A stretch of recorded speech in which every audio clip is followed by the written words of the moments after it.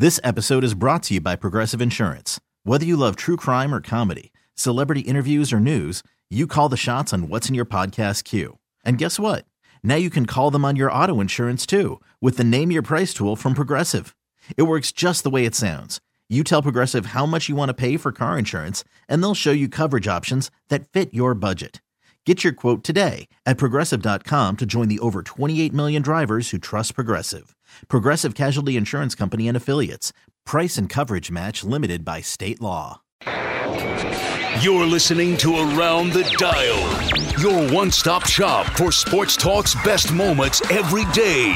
Here's your host, CBS Sports Radio's Damon Amendolara.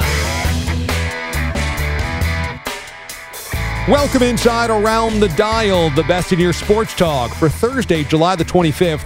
I'm your host, D.A. Steve Ballmer is fired up. The owner of the Los Angeles Clippers introduces yesterday his two big fish, Kawhi Leonard and Paul George, which takes the Clippers from 8th seed of the West to perhaps the favorites to win the NBA championship. Now, Ballmer's an excitable guy, even going back to his Microsoft days where he built his fortune. But man, I don't know if he's ever been this fired up. Have we ever heard an owner get this amped? Here's Ben and Woods on 97.3 The Fan in San Diego breaking it down. There's something sweet in it. There's something psychotic about it, which is a good combo. I'm pumped to say hello as Clippers. Come on! Come on! Come on! Get up! Come on, get up! If you're psyched as I am, get up! Yeah! That's why we're here today. We got two guys who I am so excited to have. Two guys who are tough. You watch them play, they're tough. I love the toughness. Two guys who every year have gotten better. Every year. Look, I'm inspired by that. Work, off season, off court, work. He's got a real Matt Foley motivational speaker vibe going. I was going to say that. Ooh, I can't see too well. Is that Bill Shakespeare? I mean, if instead of a van down by the river. Matt Foley. I am 34 years old. Oh my God, it's I so am good. divorced. It's so good. Find some. It's so good. But most of all, I'm pumped. I'm pumped. It's so good. So I have a theory, and Work. Have you seen the movie Dave?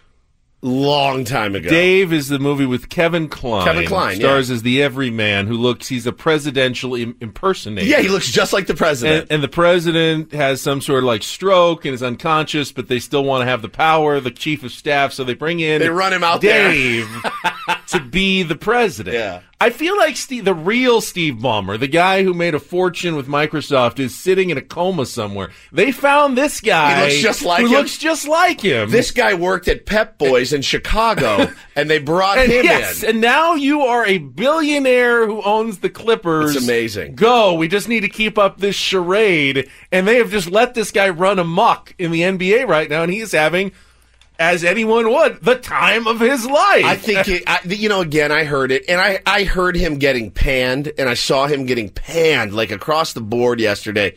There is something very pure in that. There is something very sweet in that. There is something, a level of excitement that a kid feels. And he was just a big kid yesterday on that stage.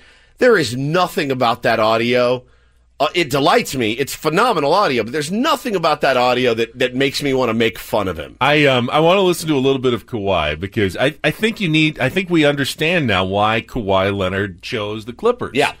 He and Steve Ballmer have identical personalities. I mean, see if you can tell Steve Ballmer and Kawhi Leonard apart. Do side by side, Paul. See one after the other. And tell me if you can even tell which one is which. Throw one out. Let's guess. Try one, and we'll see if we can guess who's who. Two guys who are MVP guys. Paul was having the most impressive season of the year. I know you had a little injury. That's Kawhi, right? That's voting. Kawhi. He was excited about playing with Paul George, I know. Play me now a little Steve Ballmer. As far as the last few years, as far as a basketball standpoint, the Clippers have been better. They've been... It's uncanny. It really is. It really is uncanny. It's media, you know what I mean? You got to love Steve Ballmer because basically as a billionaire owner of a sports franchise, he reminds you of the old guy speed walking in your neighborhood every morning at like 6 a.m. with the headband and the wristbands and the short shorts from the early 80s, just breaking a sweat. He's fired up. He's excited. Wow. Every single morning, everything is exciting. That's Steve Ballmer. And you know what? That's refreshing. That's a guy that feels and cares as much as seemingly the fans do. And don't you love to see that from crusty old billionaire owners that don't seem to have any emotion left in their body, that it's all about the business? For Ballmer to really care about winning that much, I think is refreshing and awesome. Meantime, the question remains, and it'll remain throughout the season, can the Rockets make this thing work? Paul George left the Thunder to join the Clippers, which meant the Thunder were in the selling business of Russell Westbrook too. He ends up in Houston, and so now the Rockets have James Harden and Westbrook, two very ball-dominant players. Here's Isaiah Thomas, Basketball Hall of Famer, who joined Clint Sterner and Rick Kamla on Sports Radio 610 in Houston. We all love D'Antoni, and he's a great coach, and we all do want him to succeed. And we all know that D'Antoni is very stubborn. And his stubbornness is what has made him so successful. However, with this team, he's got to decide, does he want to win or does he want to win his way? And if he's able to make some type of adjustments, some type of tweaks, then he may be able to win. But, philosophically, the reason why you love him is because he believes in his system, his style of play, and that's what has gotten D'Antoni this far. But the crucial decision in terms of winning the championship, will come down to, do you want to win or do you want to win on your terms and your way? And you may not be able to win on your terms and your way. And if you tweak it a little bit, you may be able to win. That's a decision that he'll have to make during the course of the season. Hall of Famer Isaiah Thomas joining Clint and Kamla here on Houston Sports Leader, Sports Radio 610. So, Isaiah, let's dive further into that because Mike D'Antoni is a my way or the highway type of guy. You are saying, and I agree with you, that he needs to tweak or bend that a little bit and sort of get out of his box to actually go from a great coach and conference finals and all this kind of stuff to a guy that's actually caressing the gold ball. So in your opinion, if he's not going to do it his way, what way should he do it? I can't tell you what way he should do it because none of us are sitting in that seat coaching that team. However, I can look at that team and assess and evaluate the talent, and I look at it from a team that's clearly one of the most talented teams in the NBA. And I can make the argument that if Houston doesn't get off to a bad start and they don't blow the third seed, the Rockets would probably be in the finals last year. But they ended up as the fourth seed, and that consequently hurt everything. I think they have learned from their mistakes the last 2 years, and I think they will be playing at a very high level coming out of the gate. In terms of changes that needs to be made or tweaked within the system, I believe that D'Antoni will make those changes, and he'll be able to see them, recognize them, and put everybody in the right spots to make sure that they have ultimate success. Well, it's funny to hear Isaiah Thomas talking about stubbornness because I think he's got a few shreds of that in his DNA as well. But for Mike D'Antoni, he's just got to figure out a way for an offense to flow. And whatever that means in terms of what he conceptualized, he's going to have to do it because, let's face it, he's on a short leash anyway with the ownership. And they didn't give him the long extension and the security that he wanted. So if D'Antoni wants to keep his job, which I think he does, he's going to have to figure out a way to be flexible with his offense and let those guys do what they do. College football in the Pac-12 has a revolutionary idea. The Pac-12 has been left behind from a national relevance standpoint. And so how to get in front of people's eyes? Well, how about playing in the noon time slot Eastern? That makes sense until you realize that means you have to kick off at 9 Eastern on the West Coast. Could that work? Here's the Butcher Shop with Title and Covey on 95.7 The Game in San Francisco. TV money rules the day. So are you outraged? We could call Bruce Jenkins. I'm sure he's outraged over this. But 9 a.m. football time, that means, and I can just tell you this. Now, I played D2, so I didn't play on TV. Sure. But if we had a game, they're almost always at 1 o'clock. We had to be there at 7 a.m. in a coat and tie to eat breakfast together. And back then, it was all about carbs. Right, so we would have to you'd have to eat lasagna for breakfast. Like, but I'm just thinking, if your game is at 9, what in the hell time do you have to? What time do you have to go to bed before? Yeah. So it sounds wonky, but they need cash. So what do you think about a 9 a.m. kickoff over at Strawberry Canyon? Yeah, to me, that seems a little extreme. Now, I got so sick of the 7:30 kickoffs, with the Pac, at 7 o'clock? I mean, it's ridiculous. I went to some Cal games. This game's like 5 hours. Like, dude, I'm getting out of the stadium at like midnight, and then I'm just mindful of the fact that it's 3 a.m. over on the East Coast. And, the year Bryce Love's going big, that no Heisman voter on the East Coast is watching a second of Bryce Love's football game. And so that East Coast bias, never was louder in my head than in those situations. This to me seems like a real drastic change. I mean, I don't know. Am I too far-fetched in thinking that like maybe a noon kickoff might kind of satisfy both, where you're not kicking off at like 3 a.m. on the East Coast, but you're not making your players eat lasagna for breakfast? I don't know. I don't know if they still do that, by the way. It's a long time. It was 30 years ago. But doesn't that seem a little asinine? I mean, whose body clock? What football players want to play football at 9 a.m? And what fan wants to get out of bed at like 7 a.m.? Yeah, that's the thing, too. Right. No one, I'm going to tailgate? Like you're going to go to some right-wing Christian wedding that's at 7 a.m. Have you ever gone to one of those? No. Oh, bless them, by the way. Stanford, it's funny, I remember talking a couple of years ago to this a writer on the East Coast, and he said that whole thing about people being asleep, nowadays, if you really are a Heisman voter and you want to be educated, all you got to do is go on YouTube and look at everybody's highlights. But you think about Stanford.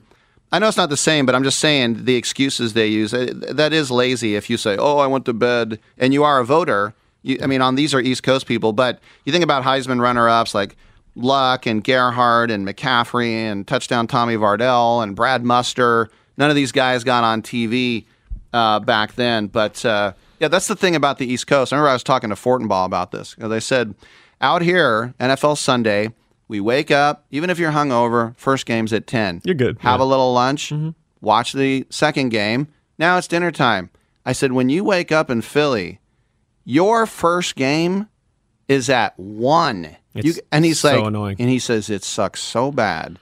The only good thing about living on the East Coast is you're closer to Europe.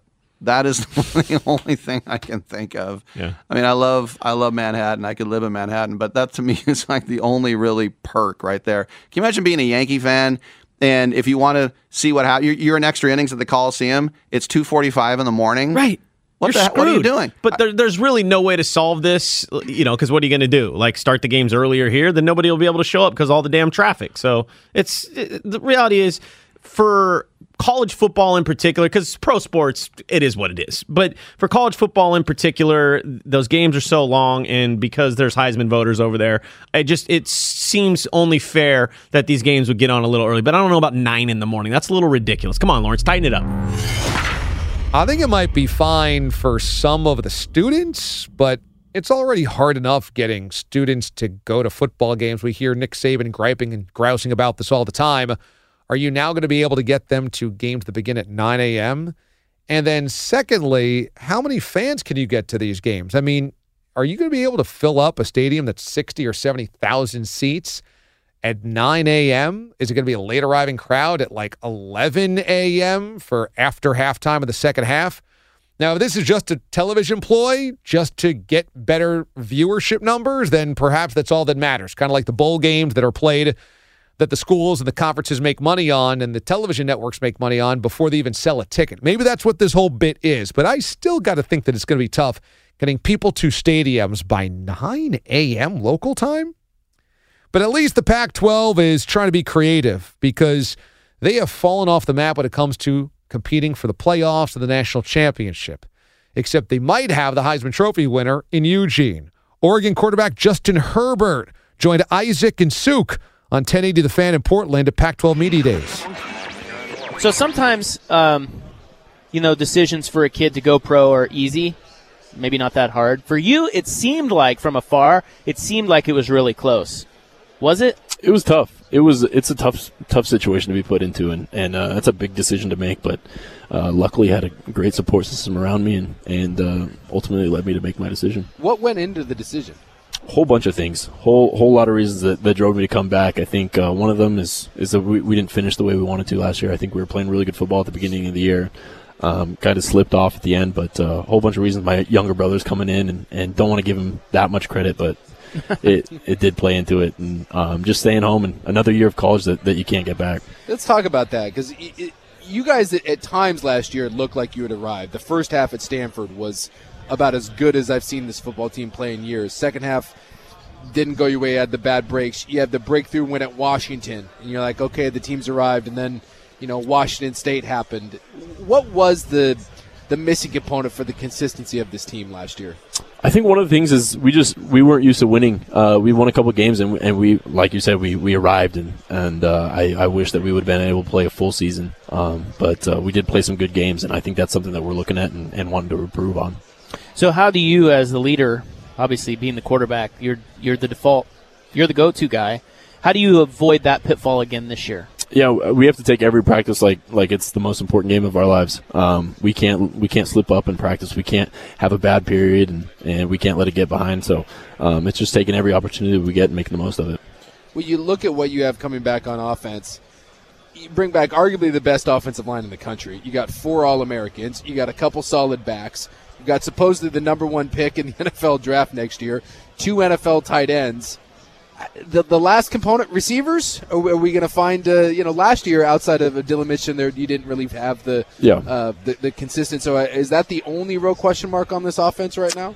I think, like you said, I think the offensive line is about as good as it gets. Great offensive line and running backs. 3 or 4 guys that can step in, and that's a great problem to have. But I think the receivers, they've really stepped up this year. Bunch of guys have stepped up, and like I said, Jawan Johnson, he's stepped up, and Micah Pittman, Jalen Redd, Johnny Johnson, Brendan Schooler, those guys are solid, and they've done a great job this offseason. That Johnson's the Penn State kid. Yep.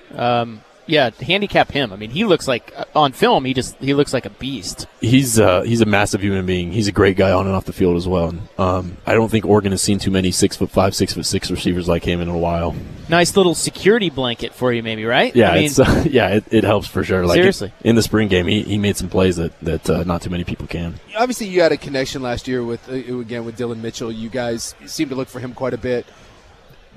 Talk us through the process of becoming comfortable. Are there certain guys that eventually you just get in a rhythm with that seem to work better than others, or is it literally just go through progressions and see where it takes you? Yeah, it's all about timing. It's guys that you play with and you throw with in the offseason, and that's kind of what we've done. Brendan Schooler, Johnny, Jalen, Juwan, we've all thrown so much this offseason. We've got a really good feel for each other, so throwing any of those guys out there, they can make a play for sure. This is Oregon quarterback Justin Herbert. What game are you most looking forward to this year? Shoot, there are going to be a lot of them. I think probably the Auburn one is going to be a great opportunity, prime time, and really looking forward to that one. I think that's why you came here, right? Everyone always says, every game's the same, but Jerry's World in Dallas, Auburn, the SEC, that has to put a little extra pep in the step, right? It doesn't get much better than that. It'll be a fun test, a good test for us for sure. And Herbert is must-watch television. This kid has a huge arm. He's composed. He's got a tremendous build, and he's going to play in an offense that's allowing him to really take advantage of his skill set. And he could be the number 1 or number 2 draft pick in the draft coming up in the NFL in April. So there's definitely reasons to watch Oregon Ducks football. Plus, Mario Cristobal has this school and the program headed what we think in the right direction. So it's great news in Quackland to have Herbert coming back. But is he going to have to play at 9 a.m.? No, it's not going to happen this year, but are quarterbacks like him going to have to play at 9 a.m. in the Pac-12 in future years? Herbert can only hope to be a quarterback that makes a splash like Patrick Mahomes in college, then also in the NFL. And for Mahomes, last year's MVP, I mean, who's to say that he can't be just as good this upcoming season? In fact, maybe he's going to be even better. And he's one of the most exciting quarterbacks we have seen in the NFL in a long time. So should he be the number one selling jersey? Well, apparently he's only the 6th highest selling jersey. And this has some in Kansas City rattled and angry. Here's 610 Sports Radio in KC with Show and Vern. Based off a 2-month stretch from March to May, Patrick Mahomes coming in 6th place. I want to 6th place. I want people to hear that. Think about that. For the last 2 months, coming in at 6th place. Like sometimes I'm not sure we get there, but I think this is a time where moments like this should let us know around. I thought you were going Kelly Clarkson on me. I was with you if you were going there. Moments like this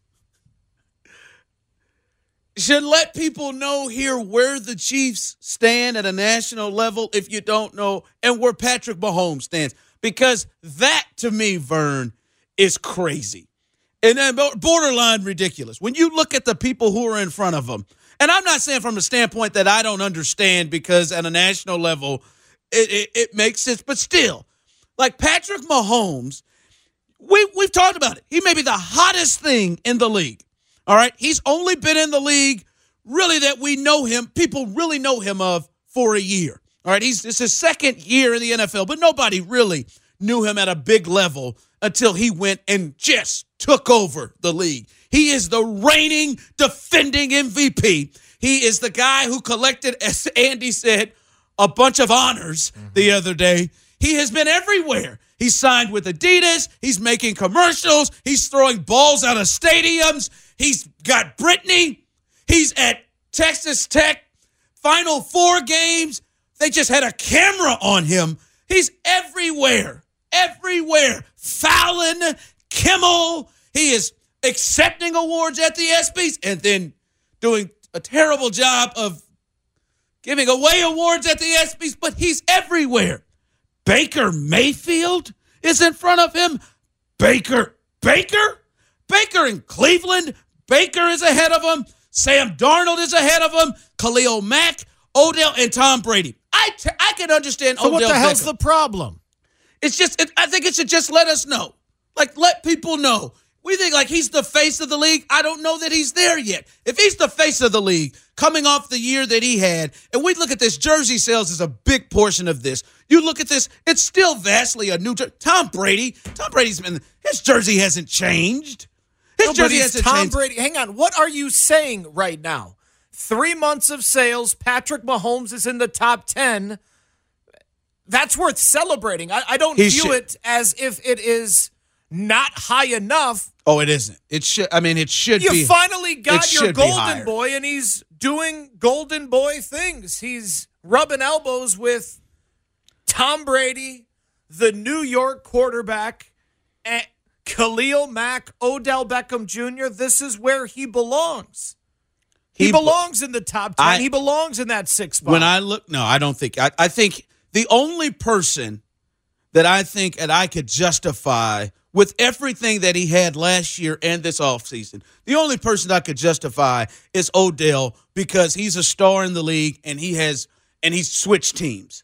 And a lot of times you see teams like Khalil Mack, when he switched to the Bears, a lot of people went out and bought new stuff because this is new. Tom Brady won another Super Bowl. So people want more merchandise with Tom Brady's name or Tom Brady's face on it. I'll even give you Tom. Although Khalil, that's a new team as well. It still hasn't been a full calendar year of him being a Chicago Bear, so people want to grab that jersey. So that makes sense. That doesn't make sense over him. He's not a brand new. Chicago. He's a brand new. But this is the star of the league.